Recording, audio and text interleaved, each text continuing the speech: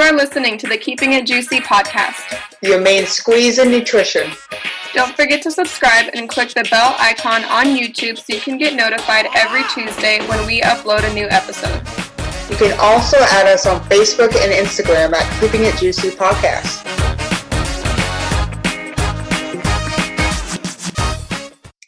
All right, we are live with episode 36. Shit. Yeah, this one's going to be a little bit different than our typical, structure where we have a new nutrition in the news and then a topic. So this is kind of an entire episode dedicated to new nutrition in the news. So we're going to be talking about the new Kurbo app by WW Weight Watchers. I don't even know what to call them anymore. And the new documentary, Fat-Topia. Be prepared, strap into your seat. If you have a seatbelt, put that on. If you're driving, you should have it on anyways. Please just double check. So with that being said, let's kind of dive into, first off, we're not going to have any new nutrition in the news because this is the news. So with that being said, let's jump into Kurbo.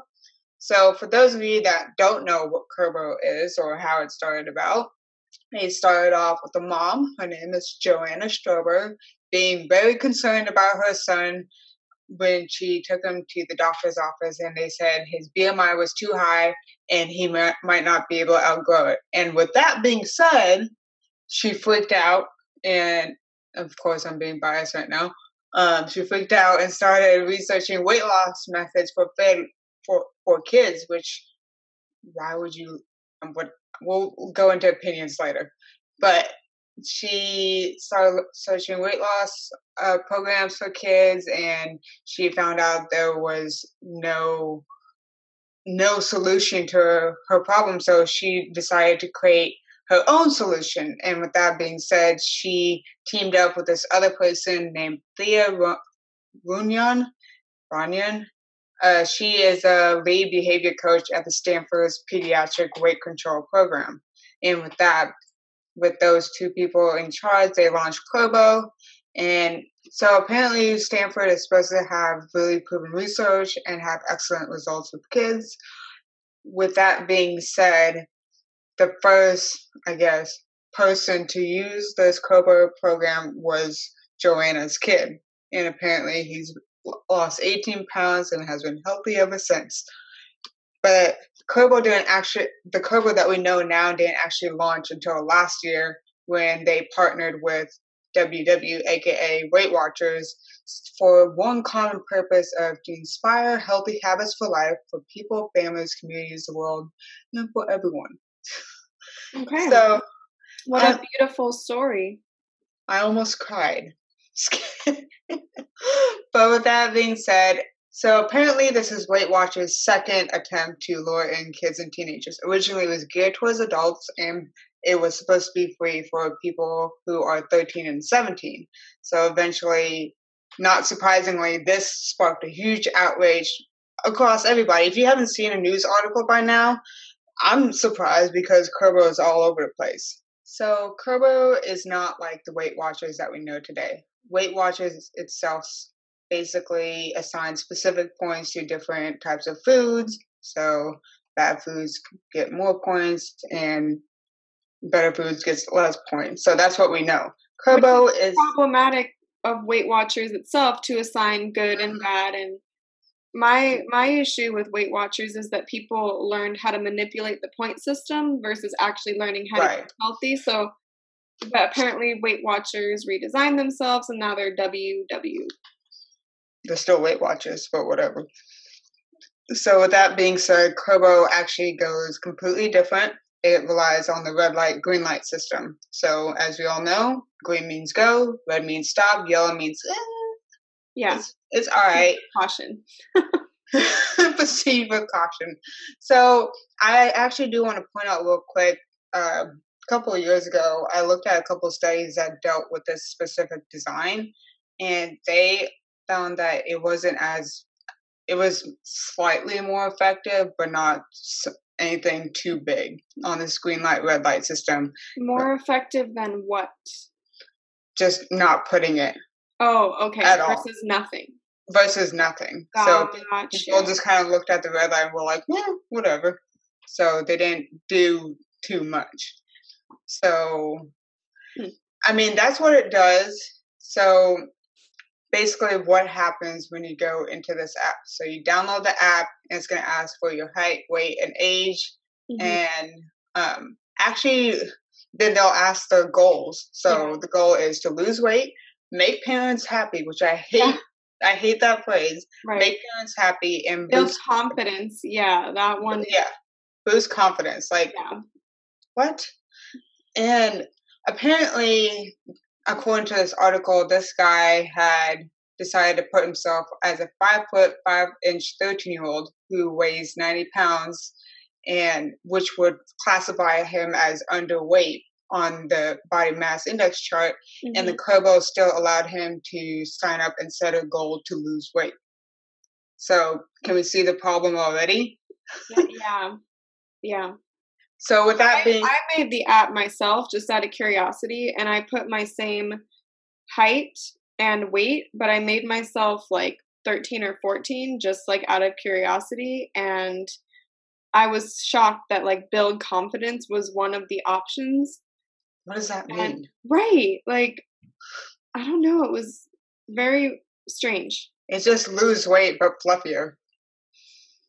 That's what I think. Yeah. I mean, you can tell it already has a lot of problematic issues as it is, and it's already facing a whole bunch of backlash, which not surprising. Weight Watchers is a very big program, and like even hashtags like Kurbo Kills, Wake Up Weight Watchers, and Love Not Diets came about, and even a petition came about on change.org where tens of thousands of people have already signed up as calling this dangerous, irresponsible, and immoral. Like they want the system gone. I mean, even a doctor of neuroscience in the Mount Sinai School of Medicine even said that yes, we do need to teach children healthy eating habits and nutritious food ideas. Like the idea is great, but it's very, very dangerous to mention weight in general, especially when they put success stories of kids who's lost weight even as young as 8 years old. That's just beyond me. It just didn't look, it wasn't right. Like, it looks weird, you know? I don't know. I'm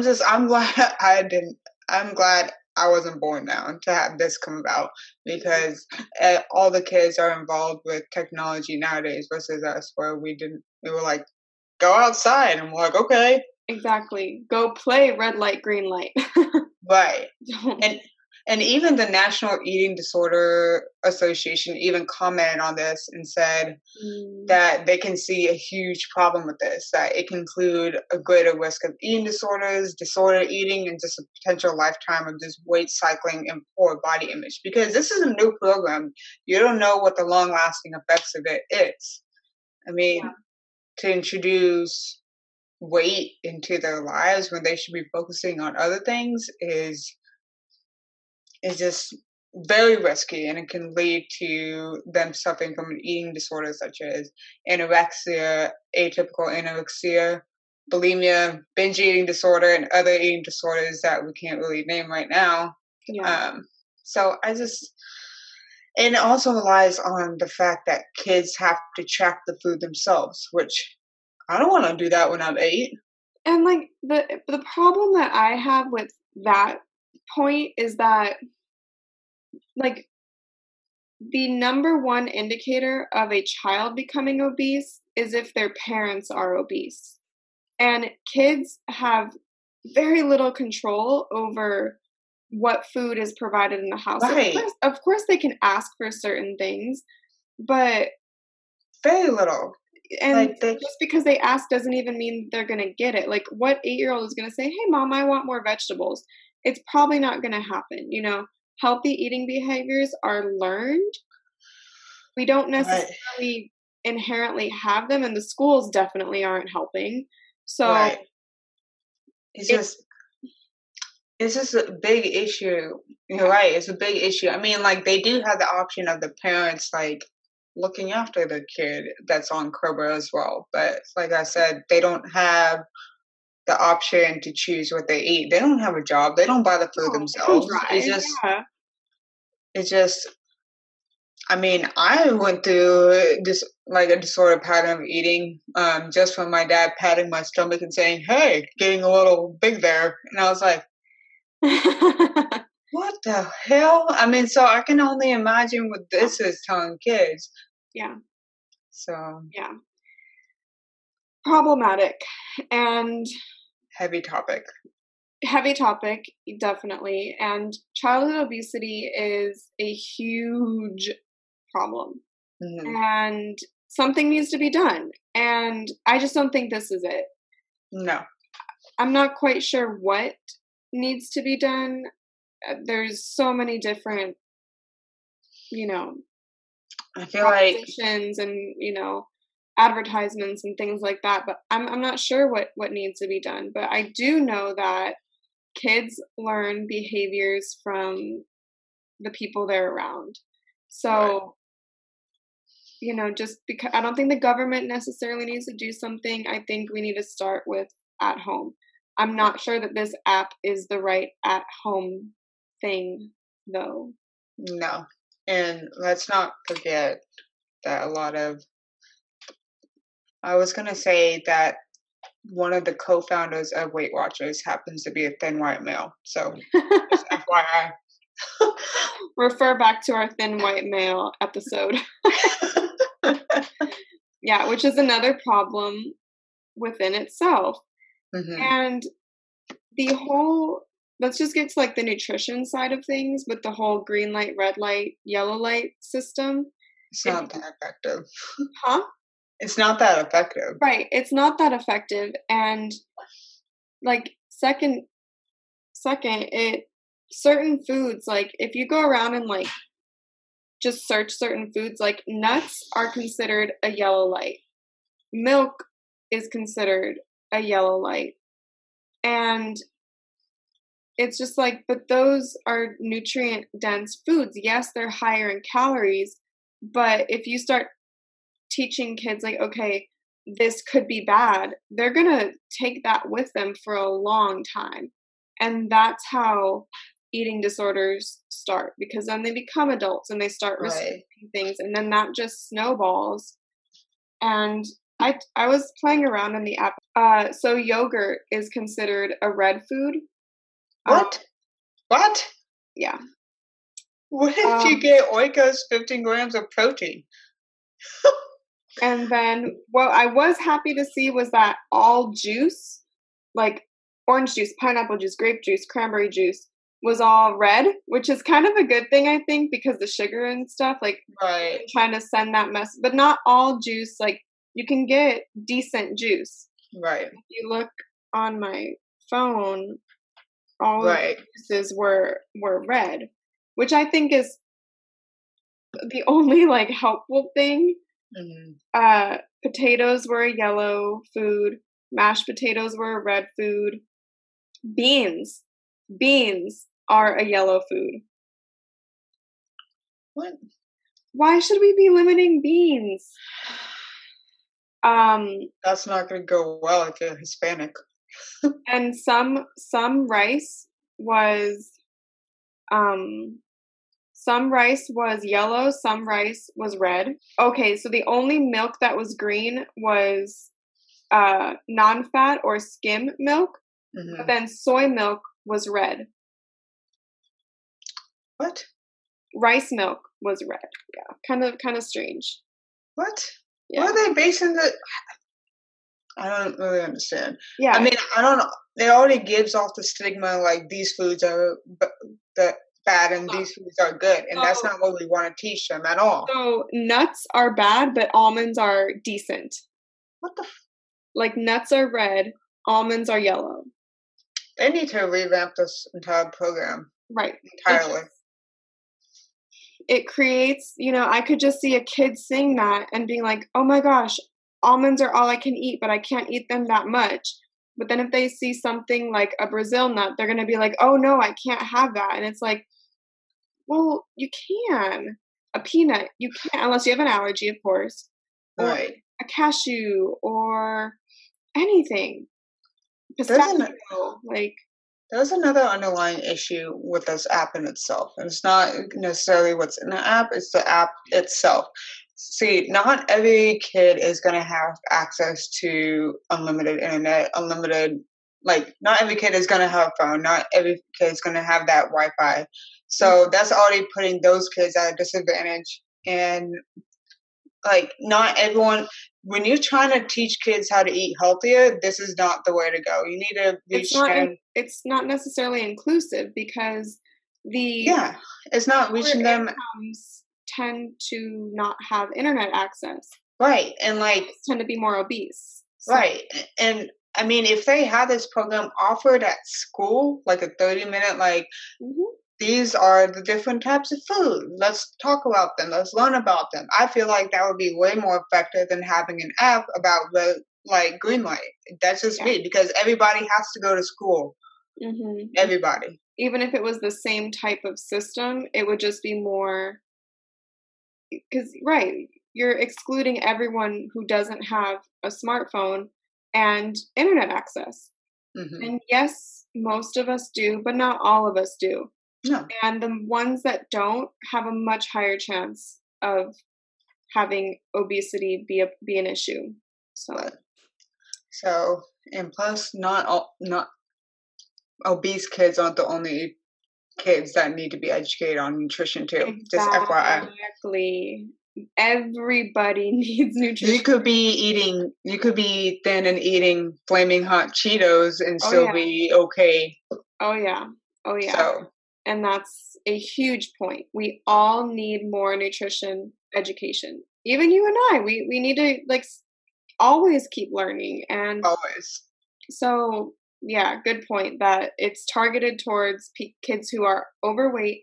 And the other thing too is that the percentiles when it comes to overweight, kids being overweight, they're not really that helpful. Nope. So it's who said you were overweight? You know? The doctors. All the doctors. Exactly. And the doctors are just saying what they're supposed to say because they have to, otherwise they'll get sued. Right. But it's there could be a kid who is normal weight, whatever, but is huffing and puffing when they run. There could be a kid who looks a little overweight, could be questionable, and they're perfectly fine. They can run the mile no issue. So should that kid who can perform at where they're supposed to be put on a diet? No. Versus the other kid? And everybody's body is so different. It's really hard to just subject people just to their weight and their BMI. It's really hard to do that. Exactly. So clearly we're not in support of this app. It's clear that obesity needs to be, and maybe this app will work for a couple kids. I sincerely hope it does, and I hope it doesn't create more problems. We'll see. I hope that, parents who introduce this to their kids try to reinforce, nutrition aside from this too, and don't tell their kids oh, it's a red food, never eat it. So no. We'll see. We always know when you tell people what not to do, they just want to do it even more. Yeah, kids are the worst offenders of that too. So yeah, we'll see. Right. Maybe I'll, make updates to it and change some of those food groupings, and time will tell. Right.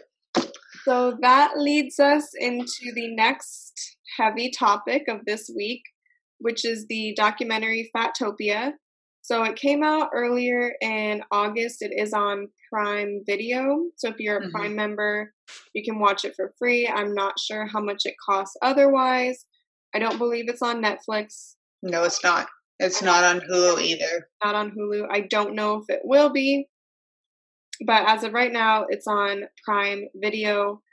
And this is the kind of description for it. In an era of activism, filmmaker Connor Luke Simpson enters the world of fat acceptance, a proactive social movement that is seeking to change the negative perception of obesity. Is everything we know about obesity wrong, or will this movement just become a footnote in the history books? It is an hour and 7 minutes long. I watched it 3 times. I only watched it 1.5. I just wanted to really, because, the first time you watch something, you form your initial opinion, and I wanted to watch it multiple times to really, like, get a personal opinion about it, and then try to view it from the opposing side of view. So, took a lot of notes. We'll see how this goes. So what we're going to do is if you haven't watched it, we're going to give a little synopsis of it. So if you don't want spoilers, stop listening, I guess. And then we're just going to kind of insert our thoughts as we go along. But the documentary starts off with describing obesity's role in history. And kind of what I mean by that is obesity used to be considered a form of like wealth and prosperity. Only those who were extremely wealthy were, overweight, pretty much because they had more money to buy food, so they gained more weight. If you were thin, you were typically, maybe a lower class because you didn't have unlimited access to food because your money was restricted. So technically having stereotypes against size is nothing new. This goes back to like centuries ago, where if you were overweight, you were of a higher class. So again, humans forming stereotypes is nothing new. It's just centuries ago, the stereotype against obese people was more positive. Now the stereotype is definitely negative. Like there's no arguing that the stereotype against obese and fat people is very, very, very negative. So after it describes obesity's role in like centuries ago history, it comes to a little bit more recent times. So it's a media clip from 1967 that is recording on fat protesters. So this media clip comes from New York, and basically these protesters were trying to raise awareness about discrimination and reduce the bias associated with being fat. There are clips of women saying that they've been verbally attacked for being fat, and they want to address myths like fat people are slobs, dirty, dumb, lazy, stupid. And my opinion, yes, those are myths, and it's not okay for people to make those assumptions. Like, it's not okay to think that fat people are dumb, because they could be freaking brainiacs in like any field. They could be pros at like history, art, music, painting. Like, it's not okay. Granted, the nutrition education might not be where it's supposed to be, but that does not mean that they are dumb at all. And I have seen, people on the internet say, you dumb, lazy, whatever. And it can be mean. And that is not okay. It's not okay to assume that they're stupid, slobs, dirty. It's just not okay. So yes, these are myths. I personally believe that these myths are, they're out there. I see it on the internet, and it's not okay. And that's still going on today. And this was said from a clip from 1967. So this fat acceptance is nothing new. But I do want to just talk on, this movement didn't get quite as far as other movements like the women's rights movements and the civil rights movements. And I think this is because you can't change your gender, really. You can't really change your race, but you can change your weight. Granted, the playing field when it comes to losing weight is not level. We just mentioned this a little bit before with the app thing. Lower incomes tend to be more overweight. People who are uneducated, not dumb, uneducated, like college level education, tend to be more overweight. Again, education is not always in line with, IQ or whatever. So not saying because you're uneducated, you're dumb, but the playing field is not level. So this is part of why obesity is an issue. So this makes it tricky. So because the playing field isn't level, should we really judge people based off of it? It's tough. And from a health perspective, I don't think it's okay to accept obesity, but I do think we need to change the system to level the playing field. Right.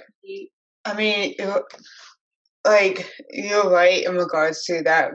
Like, not everyone goes throughout life the same. Never, ever, ever is that going to happen.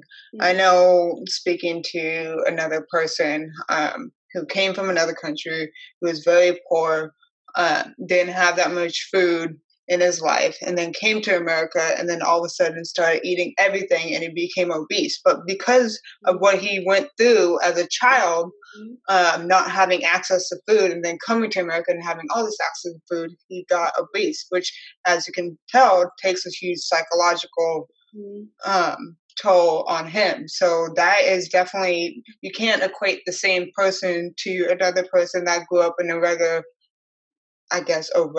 household in America. I mean, everyone obese in America is not, they didn't have the same access, they didn't have the same experiences. So it's just the system in which we kind of address this. I don't know how else. It's a heavy topic. Yeah, it's a heavy topic. But I get what you're saying, and I'm from America. I've never been to a, third world country or anything, but I can only imagine that if you grew up in a very scarce area and then you come to America and you can get, hamburgers for $1, right? Your body is biologically going to want to overeat. It's not, I mean, it's like, I went through a similar thing as a kid. I mean, my parents were out of jobs for a couple of years, and I remember those couple of years, we didn't have the greatest access to food at all.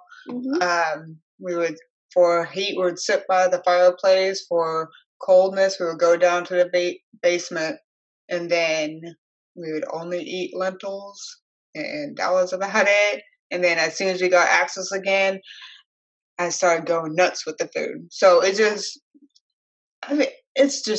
different. It's not right to think that obesity happens because they're lazy, because they have that choice, and because they're stupid. It's just, and I don't even understand where the terminology dirty came from. Like, how can they be? Yeah.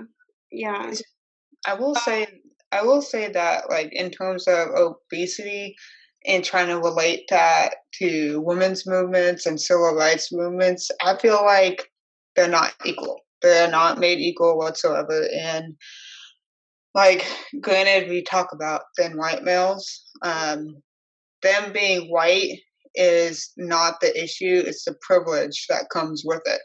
Right. But race in itself is an entirely different subject, in that you're right, you can't change the race that you are. You can't change how you're born or anything. You can't. Right. It just, I don't know. That's, so, like, I mean, we'll talk about this more later when I see some activists talking about, oh, you're just a thin white person, you wouldn't understand. I'm like, I don't get why you, like, I get why you point out the race, but at the same time, I also don't, like, I get the privilege part of it, but I also don't get. Right. And this kind of topic will pop up as we progress through the documentary. So after the clips are shown of kind of the fat acceptance movement in the past, it says, social media has really kickstarted this movement again and given fat activists a platform. And this group calls themselves fat activists. I'm not labeling them as that. Like, that's what they have called themselves. So Connor, who is the main, host of the film, the director. Is he the director? I didn't think he was. He's the director, and he likes to film himself. So okay. So Connor, the director, he reached out to many fat activists on social media, including Tess Holliday. He says that many declined, and he did speak to one. And in the documentary, the timestamp is at 16:29. If you want to watch that. I have this interview, like, I lost my fucking mind. Like, I couldn't. It was so frustrating Cringe. from both ends. Like, and I don't know if it was like an editing style, and like it may have been. Sometimes it's hard to. The interview very well could have been 20 minutes long, but it was really only like a minute and a half in the documentary. So I'm not sure what pieces I missed out on, but oh my gosh, this interview just from both sides, from Connor I was confused, and from the woman he was interviewing I was confused, and just cringeworthy. Like, he would ask a question like, what do you understand that obesity has health indications? And she goes, well, do you understand that we are, attacked on a daily basis? Like, kind of things like that. Like, they don't address each other at all. There's a correct way to have a argument or a debate. Right. And then there are just ways that you're just like, boom, boom, boom, just almost like fighting each other. And this sounded like an argument to me. Like, no one really raised their voice and got like, she personally attacked him. She said, like, you don't have the right to talk about this because you're a cis white male. Then cis, like, yeah. So she says, this is not your story to tell. And like, we'll get into that in a little bit. But she personally attacked him, said, that was kind of a attack at him. But basically, there's so many like logical fallacies in how this argument or this debate progressed. Like, the one that comes to mind is, if you're familiar with logical fallacies, there's called a red herring fallacy. And it's basically you distract the argument, typically with statements that are relevant, but not necessarily on topic. Kind of like when he asked, do you understand that like obesity is linked to poor health? And she picked on that word understand and turned it against him and said, well, do you understand what we go through on a daily basis because we're fat and people judge us? It's like, whoa, can we have like a logical argument here? Oh man. And the way he phrased the questions too, I was just kind of like, that could have been asked a lot better. It was definitely it is to entice something out of her that it shouldn't have. Yes. And that may have very well been a, director's choice, because he wanted to kind of ignite that frustration from her. And he got it, So again, I don't know how long the original interview was. I feel like there was a lot of cut and paste, because I doubt the interview was a minute and 30 seconds long. I doubt it. Right. So and check out that interview. It drove me nuts.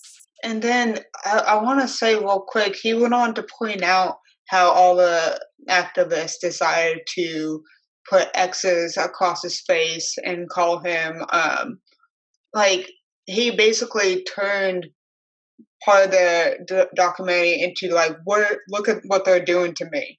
Yes. Like, and I did not like that whatsoever. Like, this is not about you. This is about the actual concept of obesity. It's not about you or that fact. I don't know. Yeah.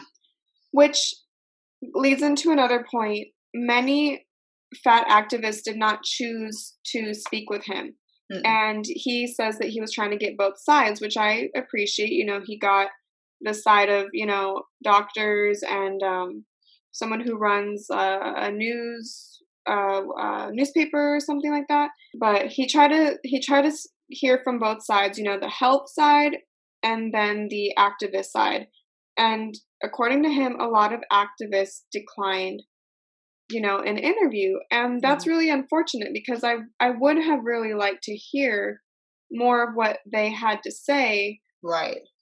And I think he emphasized that so much to create the narrative that these people are illogical. Right. And the documentary definitely presents that.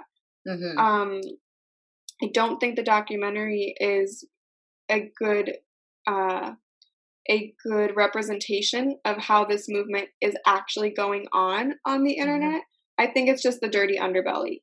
And he chose the most extreme, sometimes, shake your head moments of people. And there's ridiculous people in all movements, so I do think that he just kind of cherry picked some of the most obnoxious ones, and just compiled them. So then he could not speak to Tess for this documentary, so he chose to speak to another plus size model. And well, technically she is plus, like not the plus that Tess is, but technically she is anyone who's above a size 4 is like considered a plus size model, which is insane, which is a different problem within itself. Yeah, I'm a plus size model. Exactly. If we were going to model, I'm taking offers. We would be plus size models, which is a completely separate like issue. Right. And then it's the whole argument of, this supermodel that he spoke to was kind of arguing like, well, she's not a supermodel, because to be a supermodel, you have to be 5'8" and above. Tess is 5'3". Technically, we couldn't be models either. So is that discrimination? Damn. Like, I don't know. But the point is, like, Tess actually is, regardless of what the agencies say, she is modeling. She is on magazine covers. She is doing, modeling shows and catwalks and things. So did the agencies make an exception for her because of her weight, or were they including her? If they include her for her weight, should they include us for our height? Ooh. It's right. It's weird. Right. So, let's be inclusive. Let's also note that Victoria's Secret only included the plus size model after Tess Holiday came about too. So, if we're going to be inclusive, models should be all shapes and sizes, even our shape and size. Because we're not a model shape. No. We're not obese, but we're not the model shape either. So we're regular shape. And then he actually did get another interview. I really enjoyed this interview with this other woman. She made a extremely good point. She basically says we need to love ourselves with where we're at. And that is the key. And if that is all that the fat acceptance movement stood for, I would be fucking thrilled, and like I'd be out there with them, and like but there's more to it. So she basically was saying, like, you have to love yourself with where you're at now, whether you want to lose weight or whatever. Because if you're not happy with yourself where you're at right now, you're not going to be happy with yourself with where you're going to be. And that is so 1000% true. I've experienced that. I've worked with clients who've experienced that. One client comes out to my mind in particular, she wanted to lose 70 pounds. She did. And she did gain some weight back. And the reason is because when she got to her goal weight, she wasn't happy. She looked in the mirror and she's like, I don't like what I see even now. And, we had to reevaluate and be like, okay, well, what is it that you actually want? So she wasn't happy with herself when she started. So she wasn't happy with herself when she got to where she thought she needed to go. So when that happens, it goes beyond just weight. It goes way beyond weight. My personal experience with that was the show I did. I thought, oh yeah, when I get down to, this bikini body, whatever, for the show, that's when I'm going to really be proud of myself. And I got to that, look, and I'm like, I look like a 12-year-old boy. Like, I'm still not happy with myself. Like, what the heck? So it's a battle. So she hit the nail right on the head. You need to love yourself with where you're at. And I'm hope that is kind of what more of the fat acceptance movement, body positive, has at the root of it. So weight does not equal happiness, period. Period, like ever, ever, ever. So I really liked that interview with her. And just a little bit more of my, as the film progresses, Connor states this, and this is where I start to agree. Mm-hmm. Fat acceptance movement, at least from the people that he chose to show, cannot create a rational argument for the health aspect of obesity. This is true.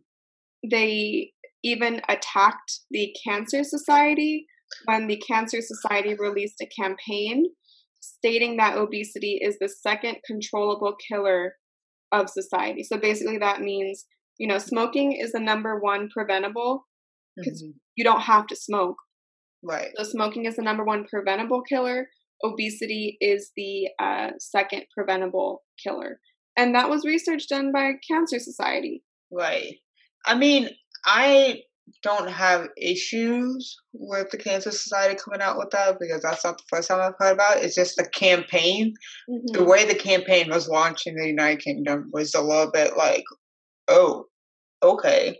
Mm-hmm. Like they did the exact same like warning label that you would see on a pack of cigarettes, and they put like obesity right there, and I'm just like, yeah, okay. Like, you open it up and it had like obesity in the cigarette case, and the thing is, it's a really fine line when we're talking about this. The thing is, some like this documentary is very extreme, but look, it got people talking, it got people thinking about it. That's the whole point of it. Exactly. So only kind of extreme measures tend to get the needle moving on either side, but there are dangers that come along with that.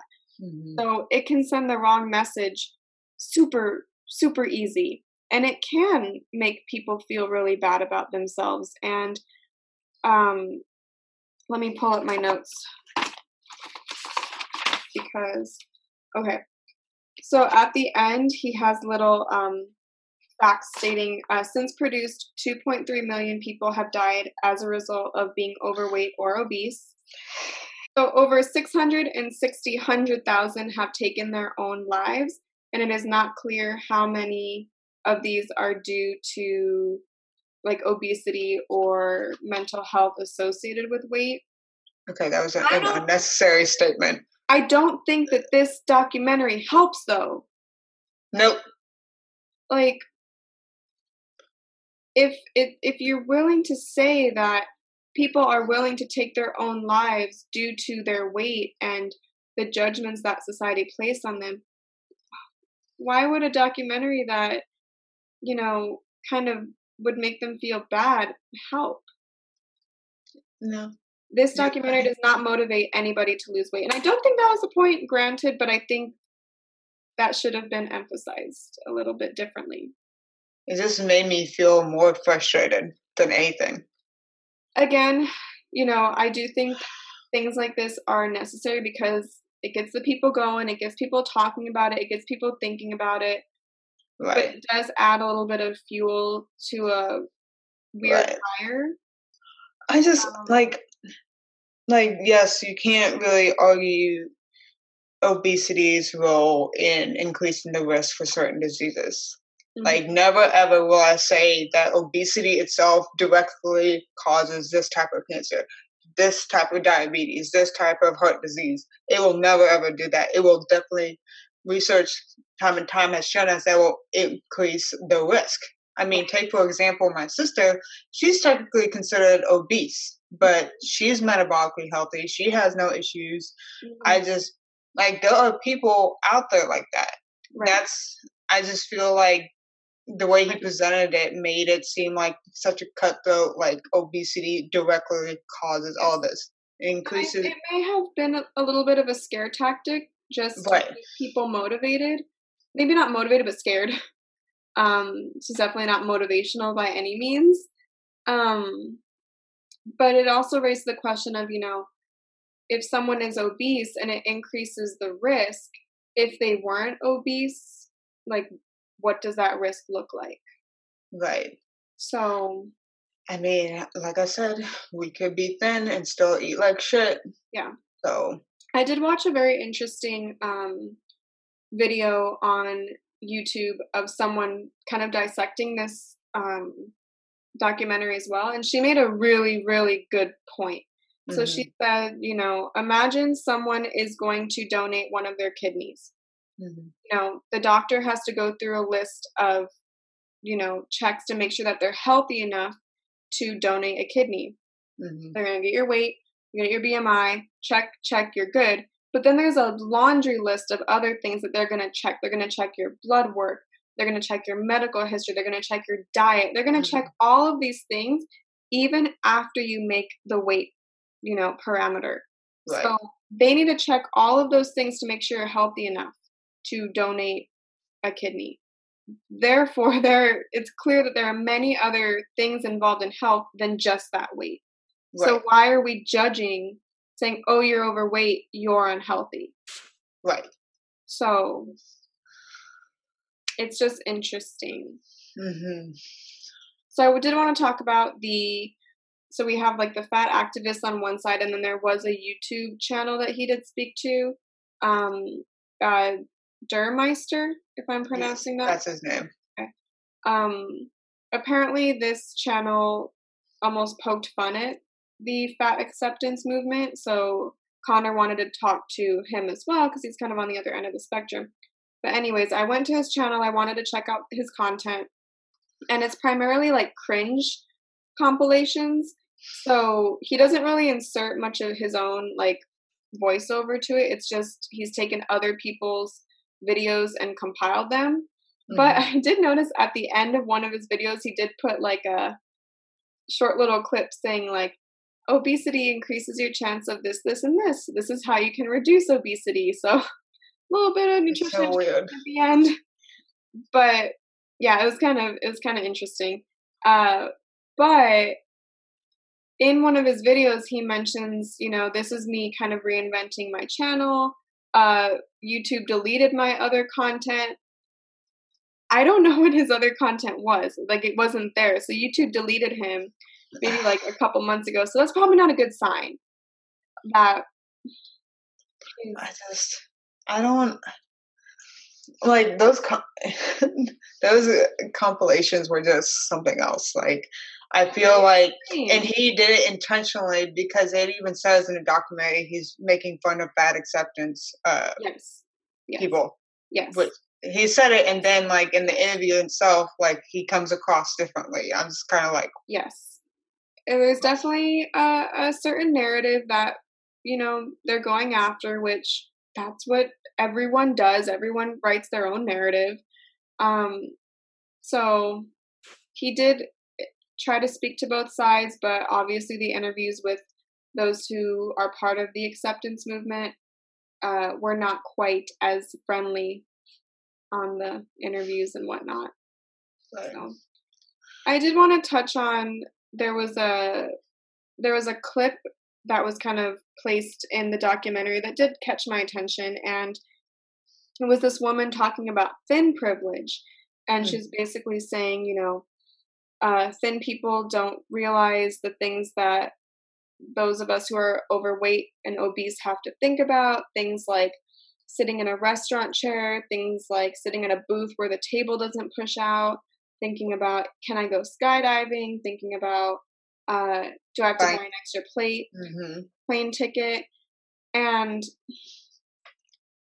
that's a very good point. It's a very good point, but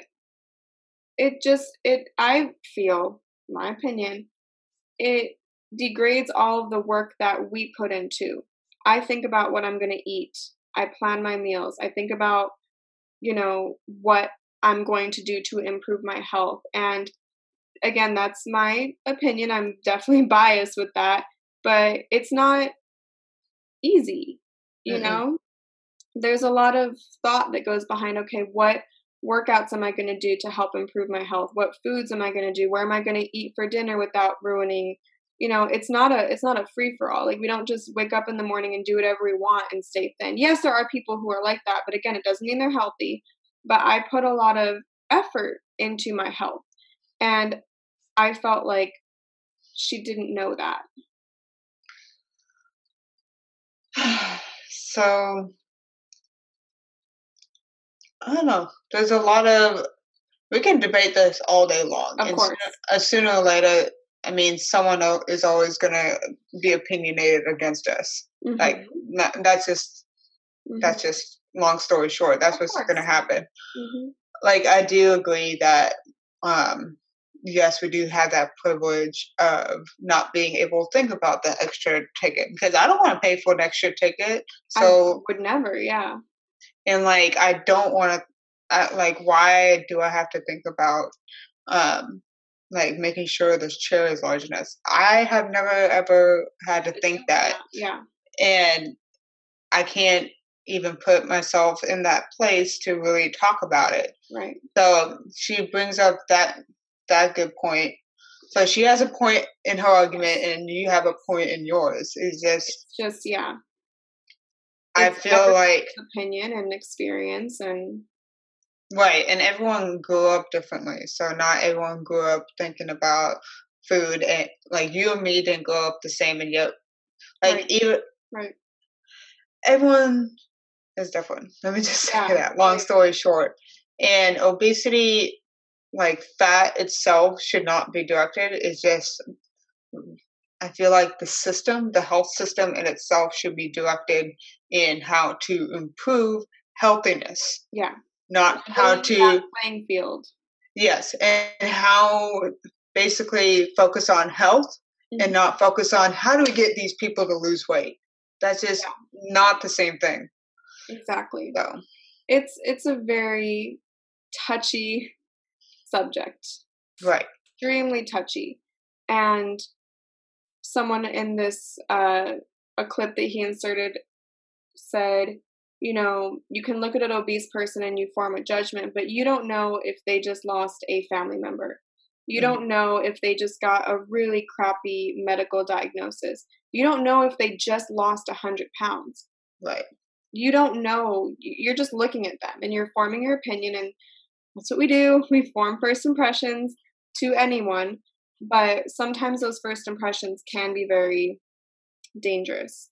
So touchy subject. I will go for it. No, I was just saying, with that being said, I do want to point out really quickly, not quickly, but the director himself, they did point out, one of the fat activists pointed out that it was not entirely his story to tell.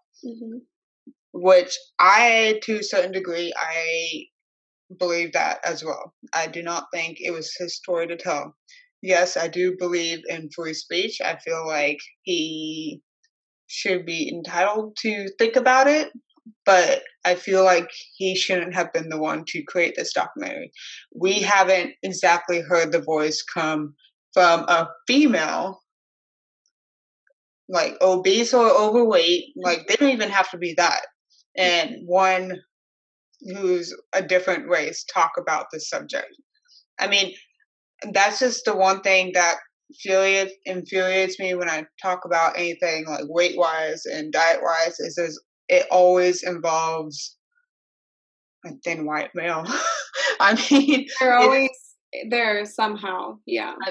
I mean, it's that idea, like, just having him in place already instills that idea of this person already has privilege. He might have grown up poor. He might have done, like, his life could have been shitty. But just the idea, and we're humans, we're going to form that society. Society and our environment is going to push us to, like, see him as a privileged individual. So if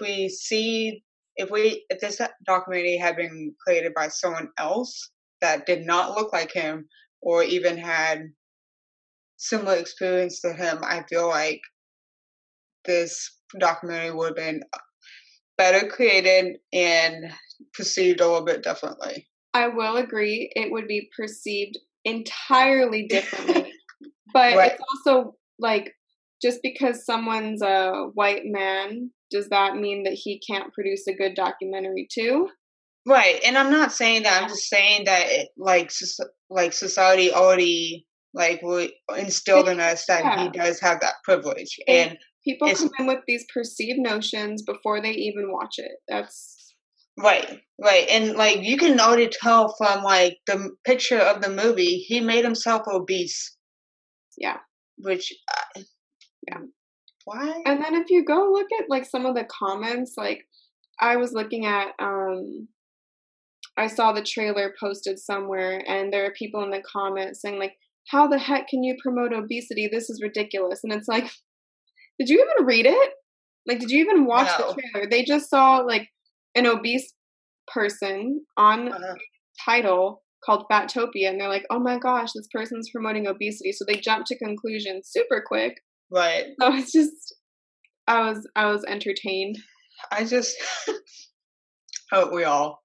I will say, I'm glad you brought that up, because I feel like people who even listen or watch this like episode in itself are probably gonna put together this preconceived like notion that like we're completely fuckheads that don't know what we're talking about.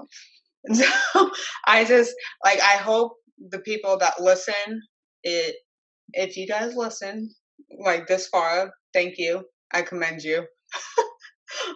Because it is a heavy topic. I hope you listen to the actual whole episode in full before you form your own thoughts and opinions. That's all I'm going to say, because our attention spans are not always the longest. Correct. So. And one more kind of closing thought that I wish was included in this documentary was actually the obese male's perspective. Mm-hmm. The only people that were included were women. Mm-hmm. And as a woman, I believe that, you know, the most obnoxious clips on the internet were chosen, the most easy to pick apart and say, oh, all fat acceptance people think this. It makes women look hysterical. Right. It makes us look like we're just crazy. We're just filled with emotions that we don't know exactly. Like opinion from science. I don't know. It definitely makes women look way too emotional, and that bothered me, but I can get over it. But I do wish that the perspective of an obese man was included as well. And it would have been nice to have the perspective of maybe some obese people who made the change, who could defend the health side of things a little bit more versus just the doctor's opinion and, you know, his opinion, and people who have probably been thin most of their lives. It would have been nice to hear the perspective of someone who did go through that shift. Right. And I feel like this documentary should have been, I feel like he didn't give enough time for this documentary to be created, because for a subject like this, I feel like it's going to take a little bit more time and a little bit more research, a little bit more people that's willing to talk to you. Right. But we also don't know budget. We don't know his financial situation. There's a lot of things we don't know either about the behind the scenes that went into making this final product. Like, this topic does need to be addressed. Right. But I do fear that, like, people will watch this and be so triggered that it could lead to suicide. And then be like, I have no other choice now, and just kill themselves. Because you do not know what is going through someone's head. And I just feel like he could have done it better. There's definitely no compassion. No compassion. There's no emotion. It's all almost scare tactics. And like fancy background music. Like, I do appreciate that he tried to reach out to people. And I wish more of the fat acceptance people. I do too. I think it doesn't make their movement look good that they didn't reach out to him. Because in my eyes, like, if something is your movement and like you're a huge activist, you'll fucking talk to them. Exactly. You will defend it until the day you die. Like, you will, like, this is your thing, you know? And they're just like, no, fuck you. Like, that makes you look like kind of unprofessional. Yeah. Makes you look like you're not willing to do what it takes to get your point across. You just want to talk to your audience. So. Right. And that's frustrating. I wish I feel like it could have given him a better perspective on it as well. Because maybe the documentary took the turn it did because he couldn't talk to them. I really think that's part of the reason that happened. And it maybe made him become biased because of how they responded to him. Right. It could be many different things, and I don't know how long the documentary took to make, but it's only an hour and 7 minutes long. I think I was reading somewhere that like it only took like maybe 2 to 3 years, and I still feel like that's not long enough. I feel like that's a long time. I feel like that's not long enough. Like a lot of good documentaries and everything takes like I'm not putting a specific timeline, but it takes them a lot longer. And like, granted, they do have a better support, but I feel like he was a lot of a one-man team, which, I mean, might be part of the problem. Yeah, I don't know. Well, you guys, feel free to watch the documentary. Yeah. Let us know about it. Let us also know about Kurbo. Yeah, exactly. And please leave a comment below. Message us or DM us or anything. And I definitely want to hear other opinions on things, and yeah, let us know. But let's have, healthy debates about things.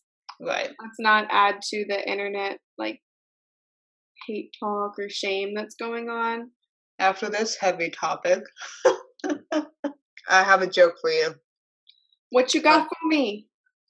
So, what happened after an explosion at a French cheese factory?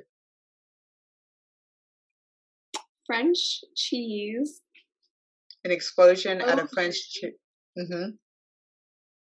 I don't know. What? All that was left was debris.